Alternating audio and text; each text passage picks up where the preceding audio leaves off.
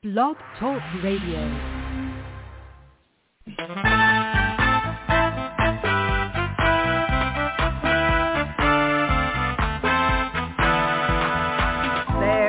Watchman on the wall, bringing forth the written word of God to one and all. Are you getting ready? Will you stand or will you fall?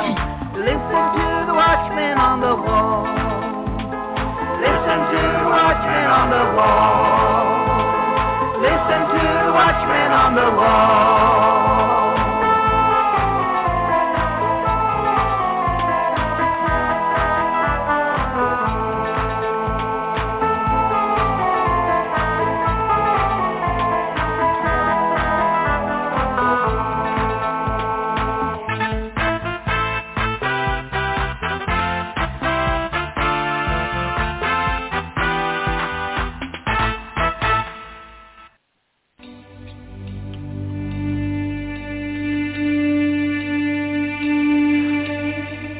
Arise and shine, for your light has come, and the glory of the Lord has risen upon you.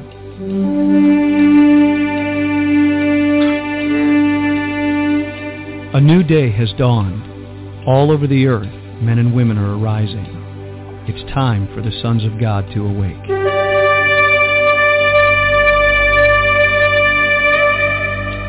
It is a day of justice, recompense, restoration, revival, and resurrection power.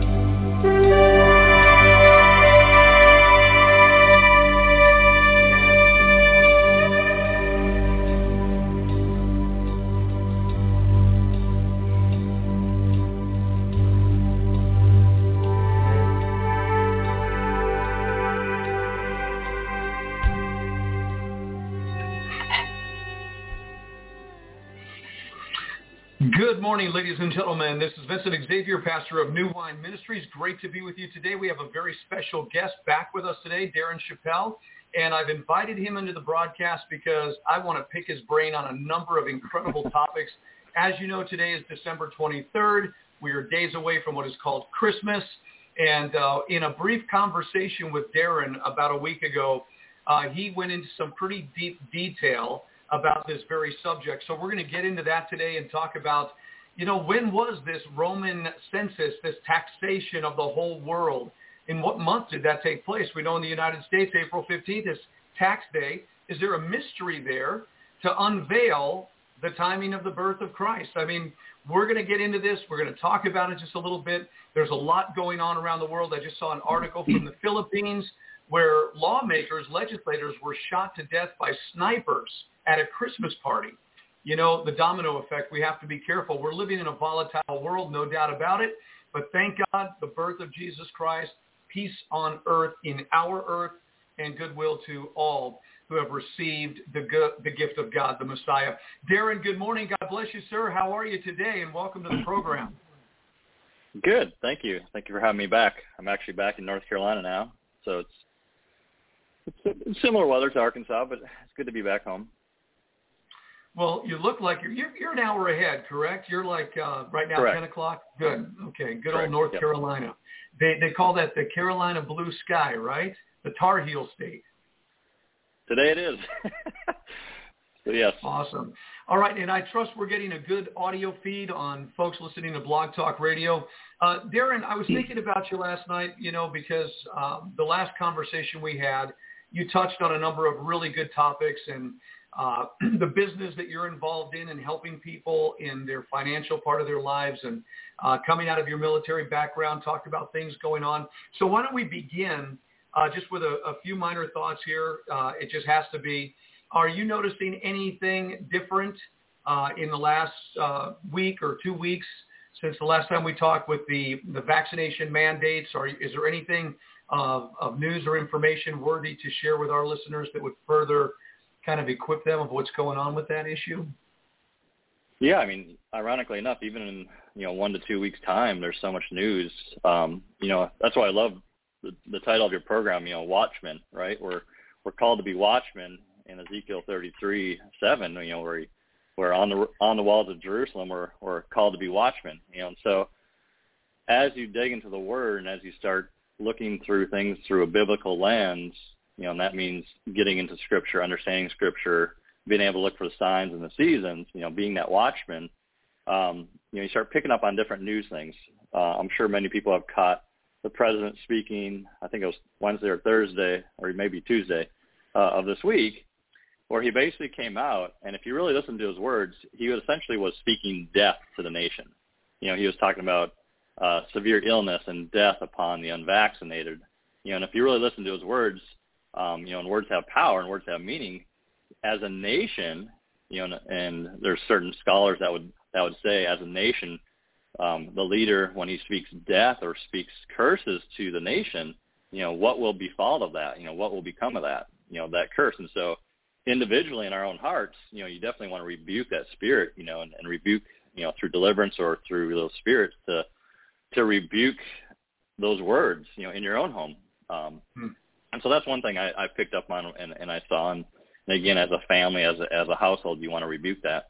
But two, there was a company out of Switzerland 5 years ago that created technology called the RFID. It's just a little microchip. And again, technology is booming faster than anyone can really comprehend. And recently, an article out of Stockholm, a company actually has created an RFID chip for the vaccine passport to allow you to kind of track and keep your immunization records pretty much on a little microchip the size of a rice grain. And you can Google this. The information's out there, and read about the articles. Read about what the president's speech was about. And so this is information that's out there. But again, as we talked about last week, you start following those little nuggets, those signs and the seasons, and you become that watchman to things that are going on. And as a believer, as someone who looks through things at a biblical lens, we're to be aware of those things and we're to advocate because, again, Scripture says the gate is narrow. And so when that time does come, whether it's this year, next year, 100 years from now, are you spiritually ready? Are you prepared? So when you start seeing these nuggets of information, even as a household, how do you prepare? And that's why, with my financial business, being able to get people to a point where they're financially free, from the oppression of a job. I've had a couple of people this week tell me about their jobs where OSHA came down and basically mandated that they have to get the vaccine or they're going to get fired. And if you're financially free, you don't have that oppression. You don't have that forced coercion of, laws that are unconstitutional. And so, yeah, I mean, we are to be watchmen. And so that's basically what's been new in the past week. It's happening at the speed of light. It really is happening at the speed of light. And I just want to, before we go any further, I want to confirm with our listeners on Facebook right now, because we were removed from YouTube, that your sound is coming through loud and clear. So if you're out there on Facebook right now, I want to make sure that you're hearing Darren Chappell, and we have a great conversation ahead of us. So if somebody out there could just give us a little thumbs up or whatever as to whether or not he is being heard clearly, we would appreciate it. Looks like we're doing really good on Blog Talk Radio.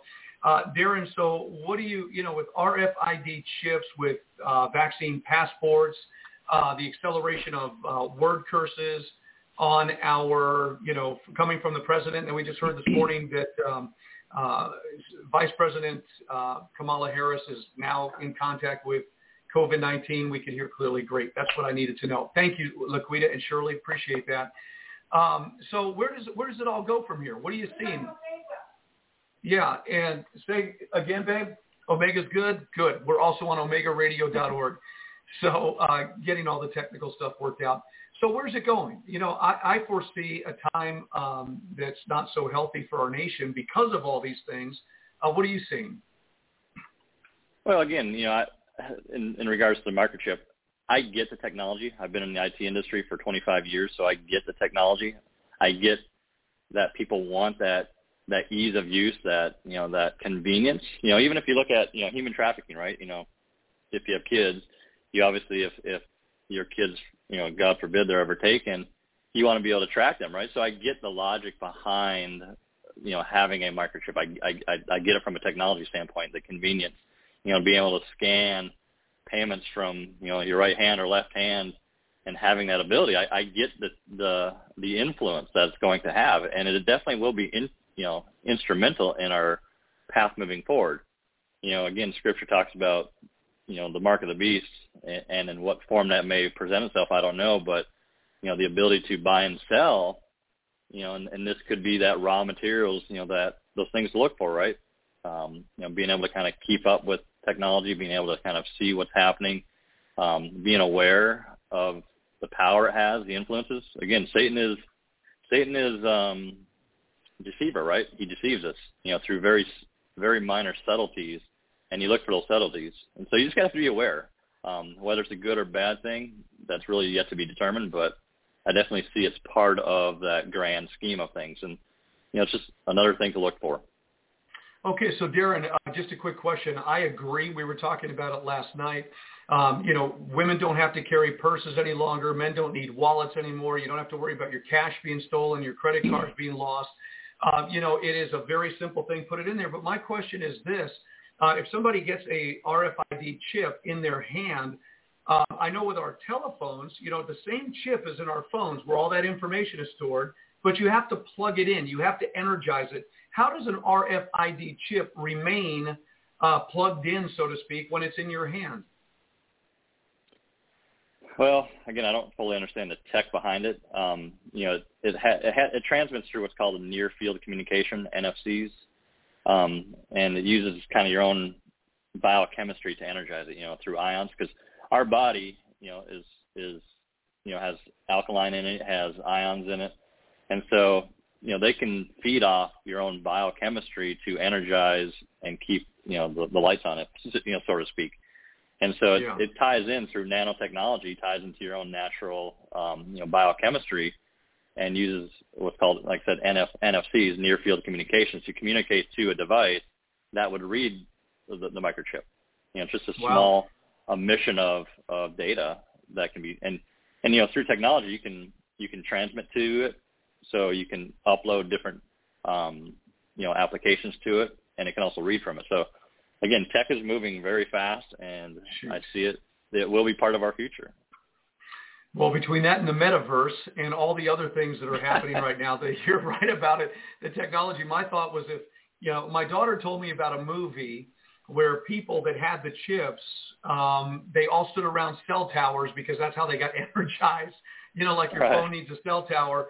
And I thought, that's crazy. But I thought maybe somebody else was on the end of that could just push a button and say, okay, time for you to go, beep, and, that everything is gone. So, amazing stuff. People in Sweden, like you said, they're just lining up to take this RFID in their hand all over the world. Talk to us a little bit about Israel right now. I heard that 100% of the population of Israel has been vaccinated, and they're going for a 4th booster shot. What do you know about that? Well, I haven't seen the 100% number, but I know it was pretty high last time I looked, and I did see an article, I think yesterday actually, about most people are getting their 4th shot. And again, it's that drive. I posted an article on my Facebook post, because I've seen several people, and again, this will probably get kicked off YouTube, but I've seen several people who have had chronic coughs and, chronic just feeling sick all the time after getting the vaccination. Again, it's just an observation. It's not rooted in fact. It's just my observation of seeing some friends of mine that have taken the shot that have had chronic coughs. And so again, every person has to do their own research and look at what's right for you. For me, it's not right for me, but it may be right for someone else. It's just not right for me. There's obviously theories, there's conspiracy theories around it. It's just one of the things when you look at the holistic side of it, do we trust God or do we not trust God? Do we trust God's immunity, his protection, or do we trust science and man to give us health? Jesus is a great physician, right? And so if we take away that trust, if we take away his, ability to heal us, then where are we at with our own faith, right? And so for me, I've already subscribed to the fact that if I get it and I die from it, that's just God's timing. He's the author of life, and I'm just, I'm strong in my faith to where I accept that. It may be hard for my family to accept that, but that's just my own walk. And everyone has to make their own choice in that matter. Amen. And so getting back to Joe Biden's speech, and, I want to be cautious because there is so much conversation daily about this vaccine issue. People could just say, you know what, I'm tired of hearing it. However, there are important things, and there will come a time where perhaps these kind of broadcasts will not be available, and people will hear nothing but the narrative that the state wants them to hear. But in Joe Biden's speech the other day, he talked about military personnel being released into hospitals and putting up tents all over the country to assist in those unvaccinated people coming to them and getting vaccinated. And then I think there was even conversation about sending out 500 million testing kits to, every household in America. Where do you see that going? What do you think he was referring to if you take that to its furthest conclusion? Well, again, if you talk to enough nurses and doctors, and, everyone on this broadcast may have friends that are in the medical field, there are some people that are standing up and saying no to getting the vaccination, and they're leaving. They're getting fired, or they're getting let go. And so, not only do you have shortages of doctors and nurses, but you also have increased cases, whether they're unvaccinated or vaccinated, in the hospitals. And so when you look at resource constraints, Biden as a president is seeing that from a management standpoint and saying we need more people, because of my own policy. He'll never admit that his policies are bad, but the policies that are set forth are causing these outcomes. And so, military does have a slew of, nurses and doctors that they can pull from. And, because he's the commander in chief, he can order that. So they're coming in as, a way to help manage that resource constraint. With your other question, around test kits. I think, everything about fear and control is based on numbers, right? Case counts. So the more case counts you have, the more fear you can inject and the more control you can have over a population. So if everyone has test kits and they start testing for COVID, whether they have it or not, if you have positive test cases, you can create more fear. And so I think it just goes part of that whole fear, construct of, being able to kind of control the people through fear. And that goes down to what we talked about last week, is the spirit of fear. And people are, paralyzed by it. Amen. And we've seen, even in Scripture, we're going to get into here in just a moment, because this is where my real heartbeat is today. I want to get into this in the book of Luke, the Gospel of Luke, the birthing of Jesus Christ. And it was at that time when Augustus Caesar, the emperor of Rome, the Caesar of Rome, was calling for a worldwide census taxation. And everybody in the known world at that time had to go to the city of their birth and register in this census and taxation time. So governmental power is very strong. And when people submit and yield to it, but there are always, the Barabbases of the day. The Barabbases were the insurrectionists, and there are people that resist and revolt against the governmental control and power, especially in a time like this. I expect that there will be a faction within our society here in the United States that will actually rise up and revolt, if need be, against forced vaccinations. Do you see the same thing? I do. And, I think we talked about this last week, where I think it's Romans 16, and correct me if I'm wrong on the scripture verses, but Romans 13, we're supposed to respect the authority of our leaders unless they go against biblical principles, right? And so, obviously any leader that's elected has a purpose in God's eyes, again, looking through that biblical lens of what is God doing? What is, God's moving things around on the world stage.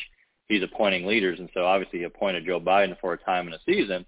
But if that leader goes against God's principles, then, through scriptural lens, you're not supposed to follow that leader, right? And so if you look at the party and what's happening with, abortions, with, forced mandates and vaccinations, just holistically, and, even speaking curses, I mean, he basically spoke about severe illness and death upon the people. That's not a godly thing, right? You don't speak curses to the nation. You speak blessings. And so as a follower of Yeshua, and I look through a biblical lens, he's our leader and God appointed him, but he's not following godly principles. So do I follow him in that manner? And the answer is no, I don't. No, because I'm still in the military, I have to, and I'm bound by law. But, again, my heart is my heart, and that's obviously going to follow Yeshua. So yeah, I see. And if you look across the world, I mean, if you look at places like Austria or Australia, you know, and big tech is going out of the way. I mean, just like the YouTube censoring anything that's controversial to the messaging of the party, right?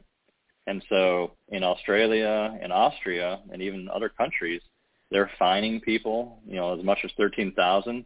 They're putting them in prison for being out and about if they're unvaccinated. And so because we still have a constitution, we haven't done that here in America, but, you know, that's a small, thin line. So, yeah, to answer your question, I think at some point it may get to that point here.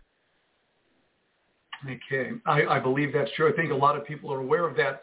So what I'm wanting to do is kind of develop a scenario of what's going on the world stage.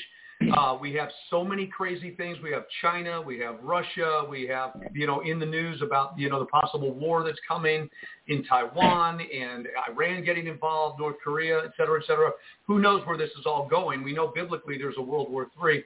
So we have all this consternation, all this stuff happening, globalists around the world, again, the fear-mongering and the idea for Nebuchadnezzar to have the three Hebrew boys bow down to his edict, and there are people that are just going to say, I'm not bowing whether I live or die. And so this is kind of the scenario, and it was in this type of setting 2,000 years ago. It is December 23rd, and Christmas is 2 days away. And I know you have some very strong thoughts about that. And what I would like to do is go back to Luke chapter 1, actually, is where I want to pick up and just start picking your brain on these things, because in Luke chapter 1, there, you know, begins with this idea. And where is it here? Well, let me just go to Luke chapter 2. So Luke chapter 2, verse 1, here's what we read, because this is what God was doing in the world 2,000 years ago while the Roman Empire was in power and making their demands upon the people. But in the secret place of Yahweh God, our Father in heaven, he was doing something. And in Luke chapter, I love Luke chapter 1, and I have a lot of questions about this. But here's what it says in Luke chapter 2, verse 1. It came to pass in those days that there went out a decree from Caesar Augustus that all the world should be vaxxed. I mean taxed. Okay, but you put a V there and you got a vaxxed, right? And in verse 2, and this vaccine was first, or taxing was first made with Cyrenius, the governor of Syria. And all went to be vaxxed, I mean taxed, everyone into his own city. And so then we have Joseph going up from Galilee. Now, the big question I have is, what was the timing of that decree for the whole world? I know for, you know, us here in the United States, it's April 15th. April 15th, everybody pays their taxes, okay? So what are your thoughts about this? And then prior to that, we know that Zacharias, in chapter 1, Zacharias was in the temple, the course of Abijah, or Abiah, which was the 8th. You talked about this, so why don't we just kind of open this door, get into this conversation, and let us hear what it is that you have found, what you have researched about perhaps the timing of the birth of Christ. Right. And, you know, just for the audience's sake, you know, again, these topics can be controversial, and I get that. So there is no offense when I speak of something, so don't take any offense. It's really just my own walk and my journey. So if I say things that might be offensive, you know, I apologize. It's not my intent. But just in my own journey, you know, as I don't know how many years ago, but as I learned about more things in Scripture, you know, as I dug things out and started learning about the feast days that we talked about last time and the Sabbath days and even Christmas, you know, why do we celebrate Christmas? You know, what's the roots of Christmas? And started digging that out. And yeah, there's a lot of paganist practices around things such as Christmas, you know, like the putting up a tree, you know, and Jeremiah talks about, you know, a tree with silver and I can't remember the exact verse, but it's in Jeremiah. And you look at those things and, you know, there are some certain practices, right? You know, you look at Saint Nick, you know, if you look at, and I think the original term is called Krampus, and you can look this up, and Krampus was actually a demonic spirit that would bring gifts to children. And they actually taught in Germany, I think it is, where Krampus was this, this figure that would go and actually bring gifts but then steal the children. And again, there's stories around it. You can look that up. And in America, I think it was Charles Dickinson who basically remodified that to make it jolly old Saint Nick, right? He took that storyline, changed it to Saint Nick, Santa Claus, and that's what America has kind of gone forth with in the marketing campaign of Christmas. And, again, going back to, I think it's 320 AD when Constantine was in power, during that time, he worshipped pagan deities. And the Pope of that time was also, in cahoots with the emperor. And so they honored, Easter, they honored Christmas, and all these pagan dates back then, worship the sun god. And ironically enough, every pagan deity has a birth date of December 25th. And that can be looked up. All this stuff can be looked up. So when you start looking at that, and during the time of Constantine, he made a decree that anyone who didn't worship on these days was going to be killed. And so if you're a Jewish person during this time and you honor things like Hanukkah or the feast, and you're basically decreed to worship these things, kind of like the vaccination where you're coerced, you're forced to honor these things, even though you may not want to. It goes against your heart, right? And so, fast forward 2,000 plus years later, we're honoring Christmas. And not many people really understand why we're doing it. It's become a commercialized holiday, but, people get very offensive when you say, oh, you're not doing Christmas? It's like this shadow of like, wow, like you heathen, And so that caused me to dig into, and again, this has really nothing to do with salvation. Salvation's, if you in your heart, Jesus is your Lord and Savior, that's salvation. This is more of having that deeper relationship with God, of understanding Him, right, and understanding everything about it. So if you look at Scripture and through a biblical lens, you start understanding things, it really opens your eyes to a lot of things. And so in my study, every high priest during the time of temple, there's 24 what they call courses in Scripture. I think this is 1 Chronicles 24, 7 through 18, where all the high priests had to do what's called their priestly duties. And so they had to serve twice a year, and there's 24 courses in an entire biblical year. And Zechariah, who is the father of John the Baptist, served during the eighth course, called the Course of Abia. And if you look at Scripture will basically talk about, and again, you have to kind of understand the high holy days, like you talk about with the consensus, all the contextual awareness, the factors that forced certain timing during that time. And you can, date this back and look at it. But there's a lot of suggestion that he served during the month of Sivan, which happens to be around the June time frame. And Scripture says, after Zechariah served in the temple in the Course of Abia, he came home and Elizabeth conceived. And so we have a kind of a reckoning of time that around the June time frame, Elizabeth conceived, which is John the Baptist.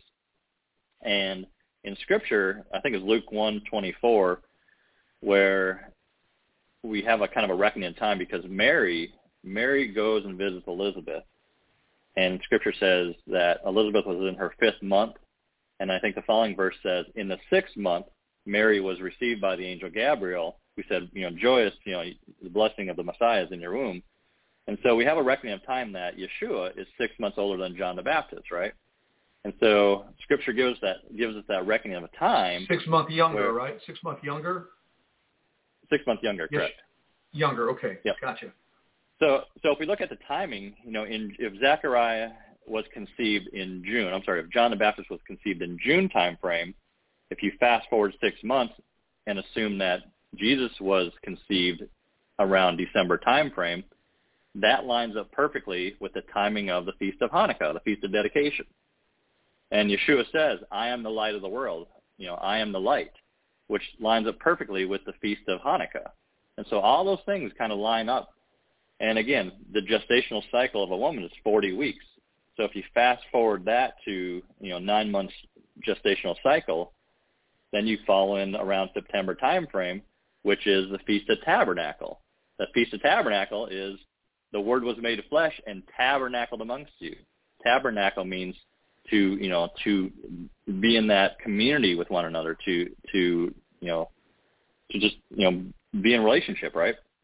And so everything about the birth of Yeshua lines up perfectly with the feast days. And again, it's open to interpretation. It's open to different debates, and different scholars have different theories. But I just let Scripture reveal to me. And again, Scripture gives you the timing of the course of the Abiyah. You can look up that course. Some people might say it's in April. Some people might say it's in June. But you really have to kind of dig into understanding, Scripture, the Hebrew calendar, date it back. And you can do this. I mean, technology is available to be able to date this back. But what I love about it is it just lines up perfectly with the feast days. And everything is so prophetic and everything is so orchestrated that, to me, I'm convicted in my own heart that that's the date. Again, it doesn't change the salvation story. It doesn't change, really anything other than having the knowledge of, yeah, this is great. This is intriguing, right? It causes you to dig in and really dive in more. Because the more you read Scripture, the more things are revealed to you, right? And if you read Revelations, which is kind of what we talk about on the show sometimes, is looking for those signs and seasons. If you don't have the prophetic understanding of Zechariah or Jeremiah or even Daniel, and what to look for, certain things have to happen in a certain timing. And if you're not aware of though, if you're not a watchman, you will be caught like a thief in the night. And so, again, it's, as believers, we're called to basically dig into Scripture and have that relationship. Amen. Okay, so this is a great launching part here. So some questions come up and a comment, and I love this. Because this is what I'm hungry for. I'm thirsty for this kind of knowledge. Patricia and I were talking this morning, and we were thinking, gosh, if we could just know when Caesar Augustus called for that taxation of the whole world, if we knew the timing of that, and I couldn't find it, but I know it's there. But if we knew, like, for example, if it was April 15th, and we're just following the old Roman edict in April 15th there, and I'm not saying we are, but if it were, that gives you an idea that if you're supposed to be in Bethlehem, Joseph and Mary by April 15th, then you journeyed, the spring was coming, you got there around April, she was fully pregnant, so then we know that she probably gave birth at that time, if that's the case. But we don't know when the taxation was yet. And then my question was, because we're going to search it out, if that's the case, if she was born in April or May, or Jesus was born in April or May because they were there for that, which reasonably, again, you think, well, if everybody's going to travel all over the world, hopefully it wouldn't be in the winter time. That'd be harsh on people in the winter to travel anywhere in the world. So you would hope it'd be in the spring or the summer, right? Which brings you back to Sivan around June. Anyways, but how do we know that Abijah, let's stay with Abijah or Abijah, how do we know that his course was in Sivan? What makes us believe that? And that's, if you see me looking to the left, because I have this actual article up that I kind of created a long time ago, that I have some of these dates put together. So I'm just going to read this. So Zechariah finished his first period of duty about the middle of Sivan, which is around June. Because of his unbelief, God struck him dumb, but his reproductive system was still working. He went home to his wife, and she became pregnant. 40 weeks later, the usual period of gestation, we get the month of Nisan, the following year. Beginning of the 14th of Nisan, and lasting for 8 days, we have the festival of Pesach, which is Passover, which roughly coincides with Easter on the Christian calendar. This raises the distinct possibility that John the Baptist was born at Passover, which coincides with the Jewish expectation that Elijah would come at Passover. So, and again, if you understand Passover and you do the Seder, you always put a chair out for Elijah. John the Baptist was always kind of symbolic as Elijah, right? And so again, that follows the pattern and the archetype. The Jews always put an extra cup of wine at the table of Pesach in hope of Elijah will come back and drink. So if John the Baptist was born in Passover, Jesus must have been born during the high holy days of Sukkot. In Luke 1:26 and 36, we are told that Jesus was 6 months younger than John. It would also indicate that Jesus was conceived during the time of Hanukkah, the Feast of Lights, in which Jesus is the light of the world. He also healed a blind man during this festival, bringing light to a blind man. When the decree went out for everyone to go to their homes and to be registered, Joseph and Mary set off for Bethlehem, they would have set out in a good time before Mary was fully 40 weeks pregnant, because she wouldn't want to have been, joshed around on a donkey being 40 weeks pregnant. And so they would have also wanted to complete their journey before Rosh Hashanah, which is the biblical or the new year in the Jewish calendar. So we're given a clue about this time of the birth by the angel who appeared to the shepherds and said, "Fear not, for behold, I bring you good news and tidings and great joy, which shall be to all the people," in Luke 2:10.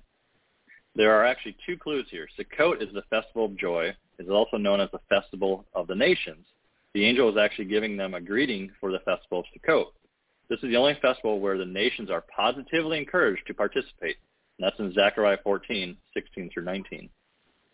During Sukkot, the Jews construct flimsy shelters called Sukkots, or tabernacles, using wood and leaves, and eat and sleep in them.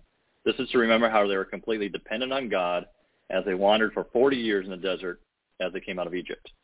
So again, we kind of, Scripture just paints the picture, paints the patterns of things to follow, and it gives you this whole reckoning of time. Again, if you just kind of map it down, it's just, it gives you chills sometimes when you actually kind of read it. Yeah, it absolutely isn't. Go ahead. So that just gives you kind of a temple, a reckoning of time. And also in Luke 2:21, 8 days later, Jesus had to be circumcised, by Jewish law. And so again, when you look at all the timing of things, the feast days, how things line up with Elijah, I mean, everything just is a great pattern to follow.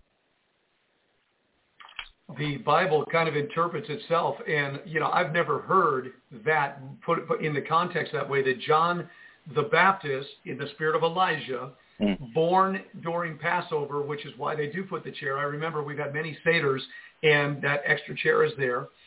That really fits in. And tabernacles, the great feast of tabernacles, he tabernacled among us. So yeah, I see a great pattern there. And so what is it that, and we attempted to do this for years, as we've hosted the Feast of Tabernacles for over 30 years, to see that as our quote-unquote Christmas. We never called it that. But to see that as the time of the birthing of Yeshua and celebrate, and we've always celebrated for 7 or 8 days during the Feast of Tabernacles. So I think that's well said. What else do we have? Sorry, I lost the audio for a second. Can you repeat that? Yeah, what else do we have? I mean, that was well said. Hold on a second. Like I said, Apple AirPods. Don't buy them. That's my advertisement. Oh, I thought it was your Christmas list. Apple AirPods for Christmas, please. The batteries last like 20 minutes. No, again, if you keep reading, kind of understanding, with the timing of Passover, with Sukkot, and just kind of seeing, again, Jewish tradition, right? What happens during a time frame? Where do they have to be? Where do they have to worship? And kind of just understanding all that. So starting from Zechariah and John the Baptist, we get the temple structure. We get the courses that's identified. And again, that can obviously be debated or interpreted differently, but Scripture seems to align with this storyline. Scripture pulls out all the information of timing, and you can date this back, because understanding when Passover happens, when Sukkot happens, when Hanukkah happens, everything seems to line up perfectly. And so, just to kind of rehash it, everything just lines up perfectly for me. And again, so in my heart, I'm convicted that the timing is so. But again, it doesn't change anything with salvation. It's just a deeper understanding, as you dig into Scripture more and you want to learn about your Messiah, and have that relationship with God. It's just going on those dates, as I say, learning more about your Messiah. And the more you dig in, the more you reveal things, the more you learn, that Scripture relies on other books in the Bible. Revelation relies heavily on the Old Testament, some of the prophets. But if you don't know what to look for, how can you be that watchman? If you don't read the Scripture, how can you be that watchman? How can you know what to look for if you don't understand what God's putting in front of you? Amen. The Scripture, or a passage of Scripture that comes to my mind, is going back to Matthew 17, Mark chapter 9, I think it is, when Jesus took Peter, James, and John up into a high mountain apart, and it was on the seventh day, and he takes these three apostles, and what happens? He's transfigured before them, which means he's outraying. He's putting on display that. Let me do this. Hold on a second. Are we good? Okay. So he's outraying. He's putting on display the light within him. He's effulgencing it forth. And Peter says, "Let us make 3 tabernacles," which gives you kind of an idea that this event of going up into the Mount of Transfiguration, as we call it, was a time maybe during his birthday where he takes them up and he's effulgencing. The light that's within him is now shining forth. He sees Moses and Elijah. Let's make 3 tabernacles. No, this is my son. Hear him. These kind of events do connect because, again, there's light shining out of him, maybe on his birthday. Who knows? Yeah, I mean, it's definitely, and we talked about transfiguration. Some would even argue transfiguration happened during the time of Day of Atonement, right? And so, again, there's scripture that could point to that. I don't have the exact verse in front of me, but there is some suggestions there. Again, once you and that's why I love the feasts. I love the spring feast and the fall feast, because once you understand them, once you actually do those traditions, and again, traditions are what you have in your own home. God is the authority of time, and so we don't have a reckoning of time in our current date. If you date it back to the time of the Sanhedrins, which were the high priests, when they were cast out to Babylon, we lost that reckoning of a time. But if you look at Israel, and kind of keep up with, the moon phases and kind of at least have some contextual awareness of timing of when these things happen, things start to align in Scripture. And again, New Testament, Old Testament, they all point to honoring the feasts. I think God says in the Exodus where I am your God forever, from generation to generation, do these things as a mitzvot, right? A remembrance of me. And so you do them as a blessing. A lot of people look as it's a Jewish thing, right? And they want to cast those curses and say it's only for a certain group of people. It's not. It's for all God's people. And it's a blessing because once you understand them, you start seeing how things align, and you start knowing signs and seasons to look for. Again, back to your census, seeing how that lines up with current day events, because again, everything in Scripture has a pattern, right? And everything aligns and will align to what God has already showed us in other stories. Again, even the story of Joseph and his brothers, that gives a foreshadowing of other events. So everything in Scripture has foreshadowings, has different patterns, and God's basically painting a picture of, hey, here's the storyline, and I'm giving you all these signs and seasons, but it's up to you to look for them. Amen. And so I'm thinking as we're having the conversation, there's a woman in the book of Revelation in chapter 12, and I know it's within the constellations, but there's a woman in travail. She's yearning to give birth to a man-child. She's giving birth. So we're getting back to a birthing season. And when is that happening? In the midst of chaos, in the midst of confusion, in the midst of a dragon-inspired, global world system. And it brings me back to the understanding that while all this stuff is going on in the world right now that we're paying a lot of attention to and seeing a lot of signs of the times, that right in the secret place of this moment, God is doing something. And I get the sense in my heart that what God has been working towards is to bring forth a birthing, that the firstborn Son of God has already been birthed. He's been resurrected. He's at the right hand of God. He's seated down. He's got his kingdom. It's never going to be shaken. But he's the firstborn of many sons, and that maybe what is ready to transpire in this world right now is the birthing of the sons of God, the huios, the mature ones who walk with him in his likeness. And, that would be an incredible event that would line up what was happening 2,000 years ago. Your thoughts? Yeah, I mean, Scripture talks about birthing pains, right? The birthing pains of, events to follow. As birthing pains get closer, as a woman goes through. And again, I'll never articulate being a woman going through that pain, but Scripture talks about the birthing pains, meaning getting closer to that birth, the revealing of the Messiah. And, again, now every generation has said they're in the end times, right? And I don't know if I was talking to you about this, but, if you look back at the time of, Hitler, they thought they're in the end times, and every generation has a cycle where they think they're in the end times. But what makes this different is that, Israel became a nation in 1947-48, where you have a reckoning of time. You have kind of a pinpoint of time that starts that clock, right?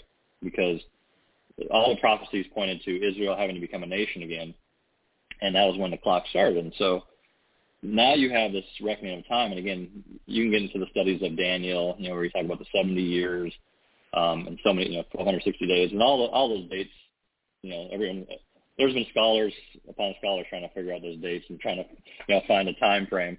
And again, there's suggestions there, there's evidence there, but it's more important to really know in your heart that you're spiritually ready, right? And if you're not spiritually ready and you don't know what to look for, then you're not going to be ready. And so we have a reckoning time. We're getting those birthing pains as things are getting closer. We're having wars and rumors of wars. We're having technology that can suggest the mark of the beast potentially.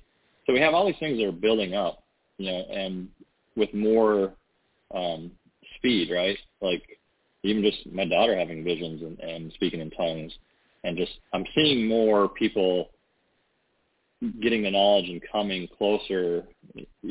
I guess Scripture talks about dividing, right? And I think I can't remember the verse, but God says, I'm not come to bring peace. I've come to divide, basically. Fathers sons will go against fathers, mothers against daughters, and I can't remember that verse, but he's not talking about peace. Mm-hmm. Yeah. So he's talking about division. He's dividing his flock, right? He's dividing them into, refining them into believers, cleaning the unclean, cleaning the ones that are not believers, and moving them to a point where you're starting to see more people align and understand these things of God. I mean, I'm seeing more people come to understanding of the feast days, right? That hasn't happened in the past 5 years, but I'm seeing more of this. And again, is it prophetic of something? I don't know. It's just my own observations is that things are getting more birthing pains closer to that revealing of the Messiah. So, amen. Yeah, it's intriguing to watch. And then we're definitely in the end times, and it's about being ready. It's about understanding and being spiritually ready. Amen. And amen. So we talk about a birthing of Christ in us. And you talked about Israel, 1947, 1948. They were born again. I mean, there you have a born-again nation, if you will.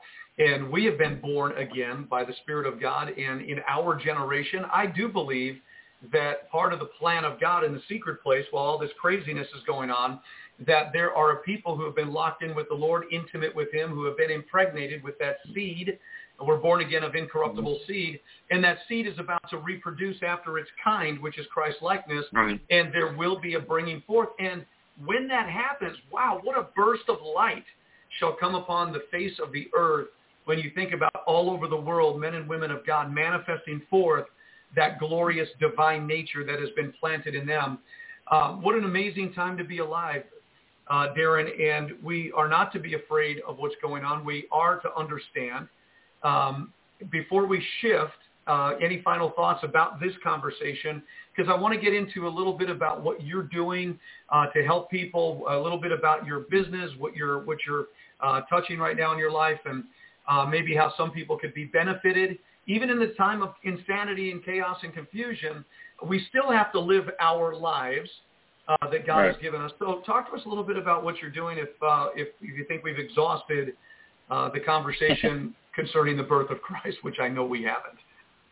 Yeah, I could never exhaust talking about Scripture. But a quick side point to the seed conversation. Again, if anyone's intrigued to look at the study of Nephilims, right? The Nephilims were giants of the time during the Philistines, and again, if you study Scripture enough, you'll kind of see that Satan was trying to plant seeds or impregnate earthly women through different angels, and he wanted to corrupt the seed to ruin the bringing forth the Messiah.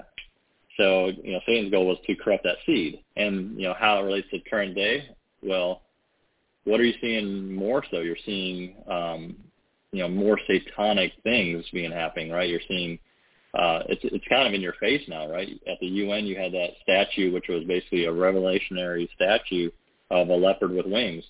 You see more things like Astroworld, these satanic. And actually, I think I read an article where in Illinois they had the goat called I want to say Baphomet. It's basically Baphomet. Where people basically, and again, it's their First Amendment right, so I get that, but they put forth a baby, pagan deity.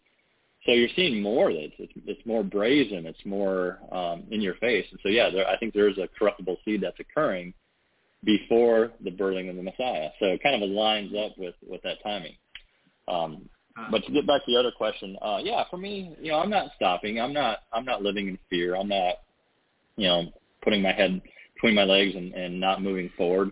I'm pursuing my master's degree. I'm starting my master's degree in January.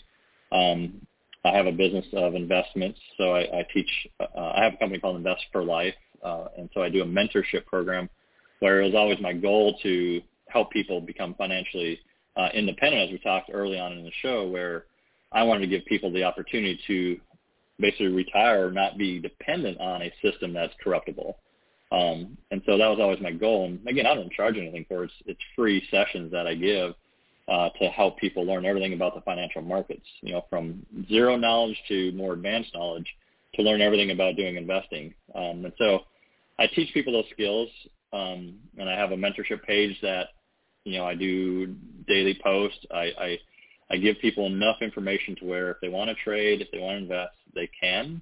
It's certainly a choice, and it's certainly something they have to kind of own and work towards. But I give them the information, and that is always my goal, is to help people. And so with my master's degree, which is going to be in financial planning, that just gives me one more edge to help people plan for future. Again, I'm not going to stop living. I'm not going to stop, and have this doom and gloom mentality. I'm still going to move forward. I'm still going to live until that day arrives, and just knowing that I'll be spiritually ready for when that day arrives. Amen. Which is, I call that balance personally, not compromise, not double-mindedness, but balance, because it's always in the midst of the chaos and the confusion that God is working. And right now, if there's opportunity for people to, receive of the transfer of wealth, I mean, every time the church is going into the wilderness or Israel's going into the wilderness, there does have a biblical pattern of people receiving a transfer of wealth from the Egyptian empire to the Israeli people, and they take it into the wilderness with them. And I do believe that, consistent with Scripture, that the ecclesia of God, there are some that are going into the wilderness. And I know that God is wanting to assist in their transport into the wilderness so that they won't squander it on golden calves, but they will be more prepared to prepare for a time that they're going to have to go through. And whatever that time of going through is, we know that you won't be able to buy or sell without the mark of the beast. So foresight tells you that you need to have some wealth to be able to get things that you cannot depend will be at the corner grocery store, in a period of time. So with the transfer of wealth that is coming, and you're assisting people in that if they're willing to do so, what do people do with their money, in your opinion? I mean, people can spend money however they want, do whatever you want. But what are some wise things to do when the transfer of wealth comes to the people to get them prepared to go into the wilderness? What are you seeing? It's kind of funny, even going back to this whole vaccination conversation. Like sometimes I'll do, because I've been in IT for 25 years, so sometimes I'll get contracts for IT work. And one came to my desk actually this week where they wanted to offer me a position. And sometimes I'll take them, sometimes I'm not, but I love having the flexibility to do whatever I want to do. And so this one came and they wanted me to have my vaccination or report my status of my vaccination. And I just basically said, look, it's none of your business. This is basically, I'm not taking a job because I'm offended you asked me. So what I love about investing is that I can do those things. I can say no. I don't have to work. I can do whatever I want to do, and that's why I'm pursuing my master's degree. And for me and my money, again, I have land. I have over 20 acres of land, and so for me, I'm going to be building my garden. Kind of putting money to work and having an alternate food source. Because there may be a time, it may be this year, next year, I don't know, but to have a garden, to have an alternate food source in case I can't buy or sell, because me personally, I'm not getting a vaccination. I'm actually probably going to get discharged from the military as a result of my refusal, but I'm not going to get the vaccination. And so that will have, complications, obviously. That will be a persecution by the world system, and I may not be able to buy or sell. And so I want to have an alternate food source. So for my money, I'm doing things like, looking at gardens, looking at infrastructure-wise, with my land, having the ability to, fortify my land even, with defensiveness or, food sources, living off the grid. I'm not really getting into a full-fledged prepper mode, but just common sense things, solar, generators, just things that I'll use regardless of what happens, just from a economic standpoint, from a cost of living. Like my solar gives me free electricity. So even just from I would do this regardless of anything that happens. So anything I do it in a common sense approach to where I'm not getting down a rabbit hole where I'm living in a box under the ground, right? which I know something I've done. I don't want to get to that stage, because I do think there's a balance of sanity, right, that you have to conform to. But I use my money to prepare, which makes sense. But there are different asset classes. I mean, we're in a high inflationary environment. The Feds, the FOMC, said they're going to raise rates 3 times this coming year. And what that does to asset classes will obviously drop them. Mortgage rates will go down in terms of being able to afford a house, because, you go from a 2% interest rate, up to maybe a 5% interest rate. People won't be able to afford that. And so real estate prices may stabilize potentially.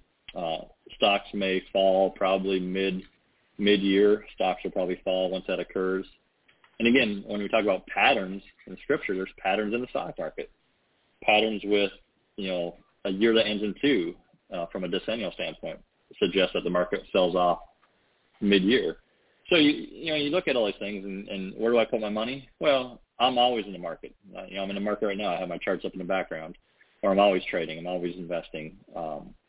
It might be short-term. It might be long-term. Gold is always, seen as a hedge against inflation, but gold and silver is a manipulated currency just like anything else. Bitcoin is a asset that is purely emotional. I've pondered it many times. You can't deny the return on investment, the ROI, but there's no regulatory behind it. There's no underlying, hard asset underneath it. It's purely emotionally based. You can have Elon Musk send out a tweet and drive Bitcoin down 10%. So when you have asset classes like that, you better be ready for the ride, I guess I'll say that, because it will be a ride. You might make, $20,000 in a couple of days, and you may lose $20,000. So you have to be ready for that ride, and you have to be willing to accept that. And that's where, in part of my teaching, I teach about risk management. How do you manage your risk, for a certain asset class? If you look at all the financial instruments across the board, stocks have consistently outshined any financial asset. They pay on average for the past 100 years a 10% return on the S&P. And so when you look at those things, you have to put your money to work. You can't leave it in the bank doing nothing. You have to find something that's going to beat inflation. Inflation currently is around 6.8%. From a government number, from a realistic number, it's probably about 9%, plus or minus. So you have to have things that are going to beat inflation. Otherwise, you're chasing debt. And so where is that? It's usually the stock market. Stock market is usually the best place to place money. Okay, this is. I think we're getting into some excellent information. Deep conversation. Yeah, I love this. And what I'd like to do, I'd like to take us back just for a moment to the book of Genesis, the beginning. And I really believe this. I believe this is part of God's economy, the way that God does things. When I go back to Genesis chapter 2, let's see if we could discover a few things here. In Genesis 2:7, the Lord God formed man of the dust of the ground, breathed into his nostril, and the breath of life, the man became a living soul. So we get that. Verse 8, the Lord God planted a garden eastward in Eden, and there he put the man whom he had formed. So for every one of us who are following God or a part of God's economy, the first thing God does when he apprehends our lives, he gives us a home. The home for Adam was a garden. So you have to, in these last days, consider these minor things. You need a place, and it's a selected place. It's a place that God has brought forth, and he puts you in it. Okay, so you're in your garden. You're in a place of home. Then the next thing that happens, it says, out of the ground made the Lord God to grow every tree that is pleasant to the sight and good for food. So not only does God want you to have a place, but he wants you to have food. And then in verse 10, a river went out of Eden to water the garden. So the next thing that we need to have is water. Okay, this is God's economy. And then if we keep going down the list here, it became 4 heads, and it talks about those 4. And it's interesting in verse 11, the name of the first is Pishon, and that is which compasses the whole land of Havilah where there is gold. So when now we talk about gold, there's an economy here. So we have an economy of God that we take with us, and it's going to be around us. This is God's provision. And then we see in verse 12, the gold of that land is good. It's bdellium, the onyx stone. So we're talking about the economy of precious stones. The name of the second river is Gihon. The name encompasses the whole land of Ethiopia. The name of the third, it gets into the river Hiddekel, which goes toward the east of Assyria, and the fourth river is Euphrates. There's a lot to those 4 names if we wanted to break that open.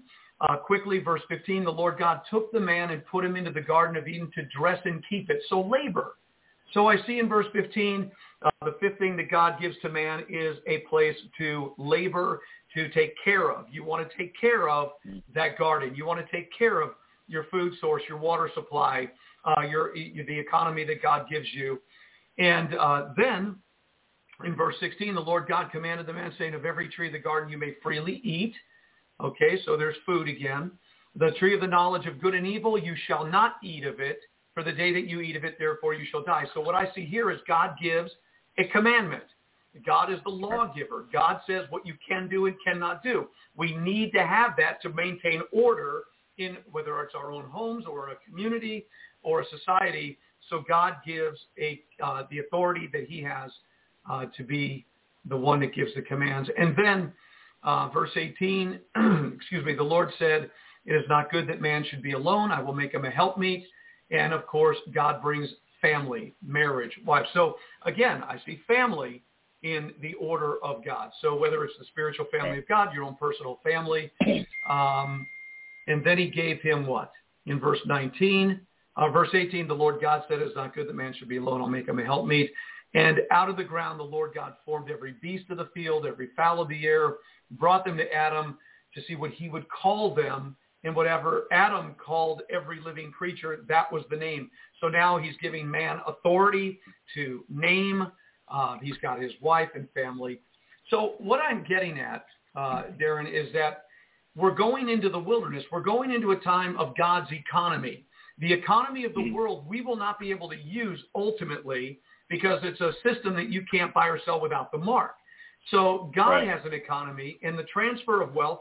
And I think these simple, basic things in Revelation or Genesis 2, how things were at the beginning, so shall it be at the end. Your thoughts about that? Yeah, I mean, I really never thought about Genesis in that way, but it makes a lot of sense. It just adds to more of the clarity of things, right? You know, the clarity of having food, you know, and even gold as a barter system. You know, you can buy from places like AP Mex, which is a wholesaler of gold. You can buy little grams of gold, and you know, if times got to that point, you could barter. I always like to look at history as a guide to what could happen in the future. You know, you never really can fathom what would drive emotions of people to do certain things. You know, you look at cases like New Orleans during Katrina, how people acted, how events unfolded. You look at historical evidence of, I want to say Venezuela during 1999. So they were the third richest country, and they basically economically collapsed. And there's a report, and I have to dig it up, but there's a report that basically a person was on the street and kind of wrote an account of what transpired, you know, what worked, what didn't work. And from those things, you learn how people react.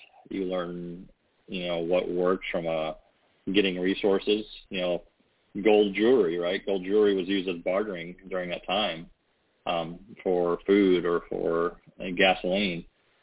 Again, I have no idea what a collapsed America would look like. If you talk about things like economically speaking, you might have more chaos and looting, and clearly you see that just through small events, right? You have mass looting and crime, and there is no chaos yet. I mean, Revelation talks about all these events that are going to transpire, and we're not even there yet, but you see crime across the country just from little things, just from high inflation and just, how people act. And so you magnify that on a larger scale, you might need a sanctuary, right? You might need a sanctuary that you have a food source, you have a water source, you have protection, in that garden. And I think at some point we may be there, right? I just don't know when that will be, but God gives us these, again, archetypes in Scripture and patterns to follow where, hey, he's saying, hey, here's provisions that you need, to sustain you, and he gives you that wisdom to acquire that, right? And so, yeah, I think there's a reason for those verses. I think again, it's a time and a season where we may be in those places where we need those, the garden or that water source. We may need gold to barter. It's a preparedness, right? It's a logical preparation to where you're not getting into the mindset of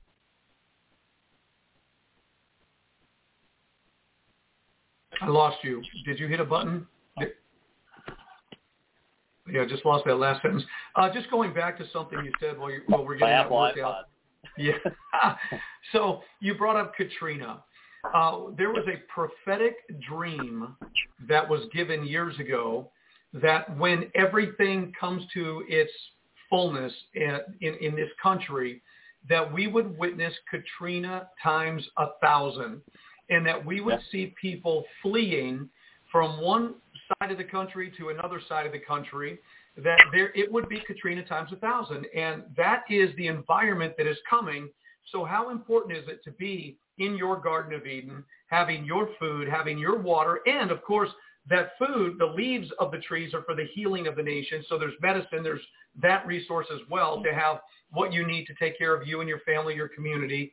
So I think God is unveiling a mystery to us of what we need to do to prepare, because you don't want to be out there when this time comes. That's what you're saying.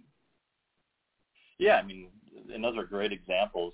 And I agree with you. I think you look at events like Katrina or Venezuela or even just anywhere around the world, Greece, Egypt, you look back 5-10 years ago, the collapse of Greece, the riots, the violence, the chaos. I mean, that can happen. And history showed it will happen. As an individual neighborhood, what does that look like? That's hard to say. I mean, I would anticipate high crime. I anticipate people going to rich areas and, attempting to loot.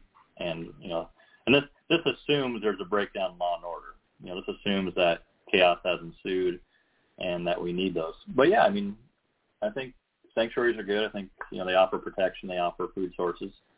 But we shouldn't live in that fear paradigm. We shouldn't discount the blessings of God and the provisions he provided, and praying for those hedges of protection around you, right? Yeah, absolutely. And so maybe your Garden of Eden is an apartment building. Now, if in your apartment building in the city, you say, that's my Garden of Eden, well, make sure you have your food, you have your water. How are you going to pay the bills? How do you live in an apartment if you can't buy or sell? How are you going to pay your mortgage? How are you going to pay for your dentist? How are you going to pay for your insurance? How are you going to operate in a world at this point? And I don't know if there's an exact answer, except for God puts you in a place that he will protect. And there will be food and water and work and labor and finance, everything you need to be doing. I think it's a lot of wisdom right now out of the Scriptures. Well, if you look at, again, going back to, the mark of the beast and what that may or may not look like, I mean, as subtle as things are now where people are coerced, through money, I mean, people are taking a vaccine through the fear of losing their job, right? And that's something small. Think of something magnitude of the mark of the beast when you have actually Satan reigning over the people and you're supposed to take a mark of the beast. How subtle will that be? How much pressure would that be where you might not be able to buy or sell. So if you can't buy or sell food, where are you going to go? If you're in a small apartment or a small house, what are your options? And that's, again, that's the preparation of the mind. Again, not living in fear, but just, thinking it through of, what does this look like? As an example, a water source. I have a pool. I have a creek. Usually there's a water source of some sort around most people, whether it's a lake, a creek, a river. Well, most people would probably get sick from drinking the water because, it does have contaminants. Okay, so logically speaking, from a school of thought, how do I filter out contaminants? Well, there's simple things like a Berkeley water filters. I'm not advertising for anybody. That's just what I've used. But Berkeley water filter, for instance, I can get 600 jugs filled up on a filter. So, again, and it's a small little, 16-ounce water bottle, then I can go to any stream, the worst of water, I can fill up and have a water source. So it's small things like that to think ahead and say, okay, what are my options? If I have some small gold on hand, I can barter that for a bag of groceries or a tank of gas to get to somewhere safe. I know you have a place that you're looking at building and offering a sanctuary for people, and has a food source, water source. And even for me, I have 23 acres of land, and then that time and season comes where people need to park on my land and have a source. I'm just blessed that I've been able to provide that. So it gets to the point of you have to kind of just logically and, consciously think about the possibilities, right? The possibilities are there. Evidence of Katrina and Venezuela and all these other places in history show us examples of what can happen, show us the chaos that can ensue, and you have to be prepared for that. Amen. And getting back to something you just said a moment ago, this showed up in Joe Biden's speech as well the other day when he looked into the camera. He said, I know you're tired. I know you're weary. And that's what they're doing. In Daniel, it talks about the Antichrist that will wear out the saints. And so one of the ways people will begin to capitulate is they're getting fed up. They're getting tired. Come on, enough of this. You want to get back to normal. And so through this continual, speak into that. Yeah, I mean, even for myself, I'm tired of hearing about Omicron. It's exhausting. I mean, it's over 600 plus days. It's over 2 years that we've been, for the most part, locked down, to where it's not normal. And I don't think America will ever get back to a place of normalcy. I think there's so much divisions politically, vax versus unvax. I think there's just so much division. And again, that's another, birthing pain, as we talked about earlier, things to look for. So yeah, I mean, I agree. There's a wearing down of saints. And, you might get to the point where you're so worn down, you're like, fine, I'll just get the vaccination. I'll do it because I want to travel, or I want to be able to, go to the restaurant. In D.C., the mayor of D.C. just said, unvaccinated can't go to any restaurants, bars, or any events. And that's a discrimination. But there's laws in place, but clearly they're ignoring laws, and so you use, again, that as an example of being worn down to where you might be susceptible to taking the vaccination. And again, it's a personal choice. I'm not going to say you should or shouldn't, but you have to look at the bigger picture. You have to watch out for compromise. We had one of our elders in the church had a dream. It was an amazing dream he shared. I shared it last night on the broadcast, but in his dream he showed how easy anybody in this time of difficulty could compromise. And one little compromise could open a door to a larger compromise that causes people their lives. When I go back to Genesis and I see the environment that God is basically wanting to bring us to, a garden, a place, whatever that is, have food, water, and economy, labor, family, and in his authority, the commandments of God. At the time in the garden, the only commandment that God gave to Adam was, don't eat of this tree, eat of these trees. Don't do it. And I believe that the law that has to abide in someone's home, their garden, whatever it is, the law of love the Lord your God with all your heart, soul, mind, and strength, love your neighbor as yourself. On these two hang all the law and the prophets. So I think that you have to be in a community, wherever that is, where the genuine agape love of God, not sloppy agape, but the true love of God, where people are, together in a family, in a home, or in a community, wherever, that must be the law of that community or that family. And I think that's what is going to be required of us in the days that we're in here. So I want to ask our listeners a question. Have you been brought to the place that God has called you to? Has he taken you and brought you into the garden, your garden? Do you have food on hand so that you cannot go to the grocery a year from now? Do you have enough food to sustain you for a period of time? Do you have a place where you do have a water source? The Berkey filters are amazing. We have Berkey filters as well. Do you have access to water? Do you have those filters where you could drink the dirty water? And if you need some water, you can only live 3 days without water. Darren, you know that. And so on most cases, do you have an economy? Have you been saving? Do you have some things to barter with? Do you have sugar, coffee, whatever, a little finances, whatever that is, tangible. God's currency, the Bible says, gold and silver is mine, saith the Lord. So having gold and silver is God currency in my understanding. And then always be prepared not to be lazy in your family or community, but put your hand to a plow and work and make sure that that environment stays clean. Labor in the spirit, labor in prayer, labor in physical duty. Take care of your family. And if you don't have family and you don't have a spouse and you don't have children, but you're part of a community, that's your family. God gave that to you. But it would be good for people to have their own spouses during this time and their own family. So, these are important things, and it's all happening right now. And maybe God is just wanting to compel us a little bit more. Take these things serious.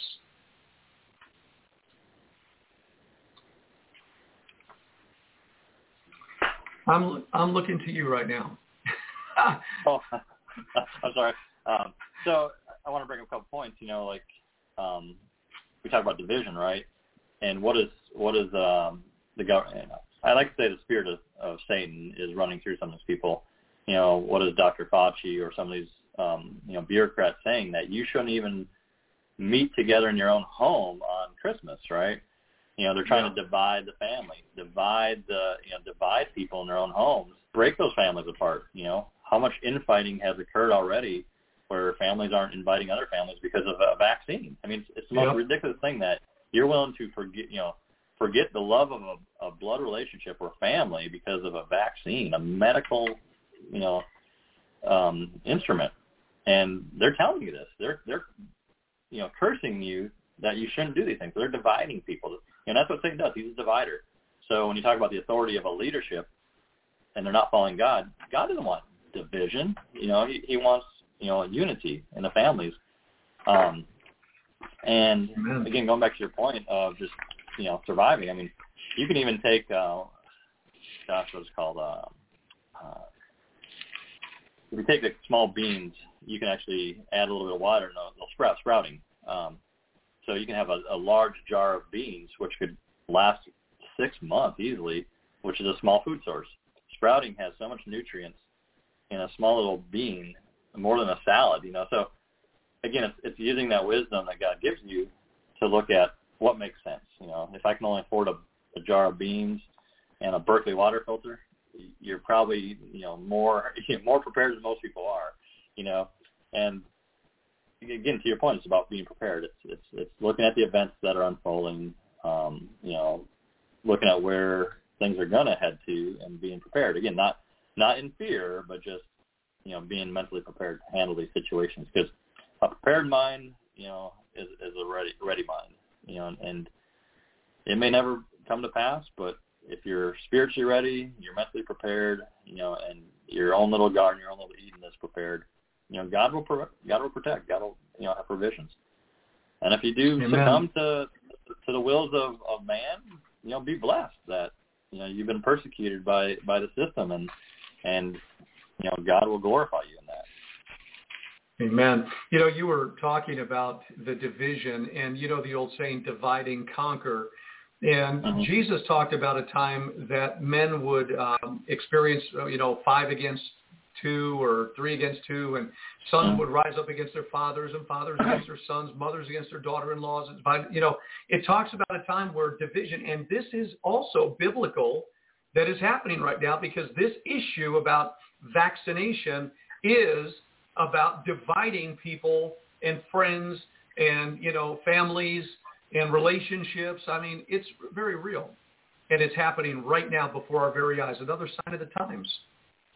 Yeah, if you look at, and I'd love to do a study with you on the show about the tabernacle. I think we talked a bit about it when I was up there in Arkansas, about the tabernacle was constructed to where every little component has a purpose. You know, you talk about community. Even the ropes holding up the pegs in the tabernacle had to rely on one another. And there's a lot of symbology there to where, you know, God expects you to rely on other believers, you know, in a community. And so, you know, even using the study of the tabernacle to show that as a community, one, you enter through the door, you enter into his grace, and you have these different stages, you know, the altar, the Holy of Holies.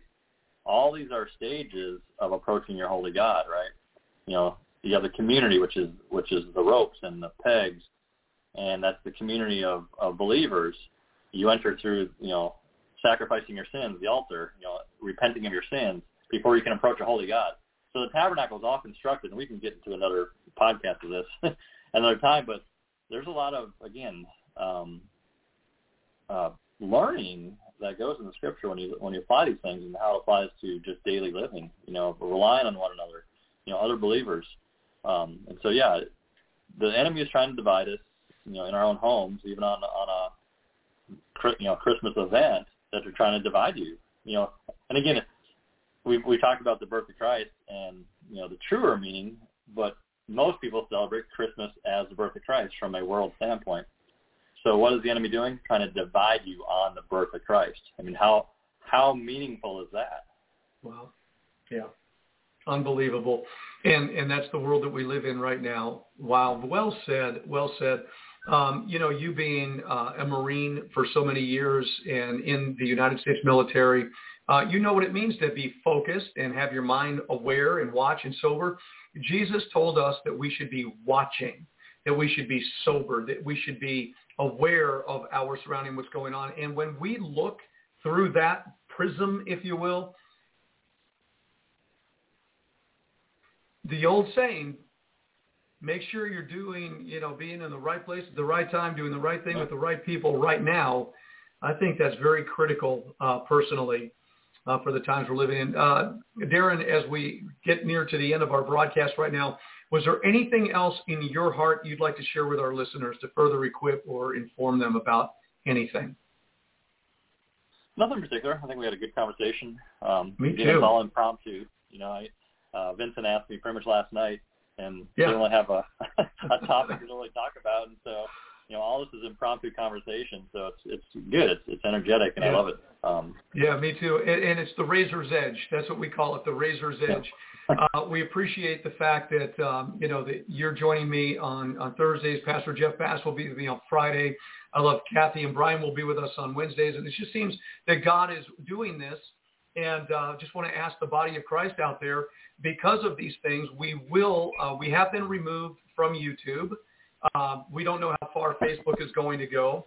So we will probably, the only way to follow us will be on our website at omegaradio.org, along with Blog Talk Radio. They seem to be treating us very fairly. We've been with them a long time.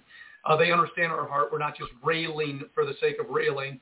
We're wanting to have a conversation in the freedom of expression that we have.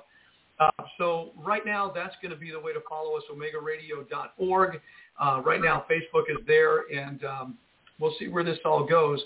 But we want to make sure that we have the ability to do this right. So if you would be interested in supporting the radio broadcast, supporting the ministry, you know how to do that. You could send a gift to the ministry right here on, we have a Decatur, a P.O. Box 100, very easy. P.O. Box 100, Decatur, Arkansas, 72722.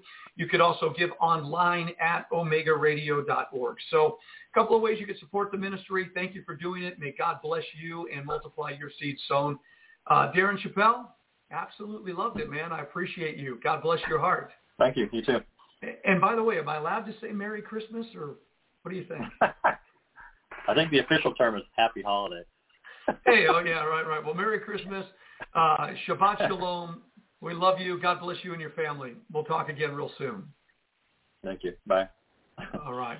Very good. Well, that was a great conversation with Darren. I wanted to, if there were questions or comments anybody had We've got about 6 minutes. We could take a question or comment if you're interested in doing so, whether it be on the in the chat room or in the Blog Talk Radio. But most likely, I think the conversation went very well. I appreciated it deeply. And just want to ask all of you to have an incredible day. God bless you. Lord willing, we'll see you tomorrow. We'll probably see you Friday as well. Wait a second. Today is Thursday. We'll see you tomorrow. Pastor Jeff Bass will be joining me on the air then as well. I hope that what you heard today will support you in your continued preparations and knowing what time it is. Lots going on everywhere around the world. Till we meet again, this is Pastor Vince. Shalom. Have a super blessed day.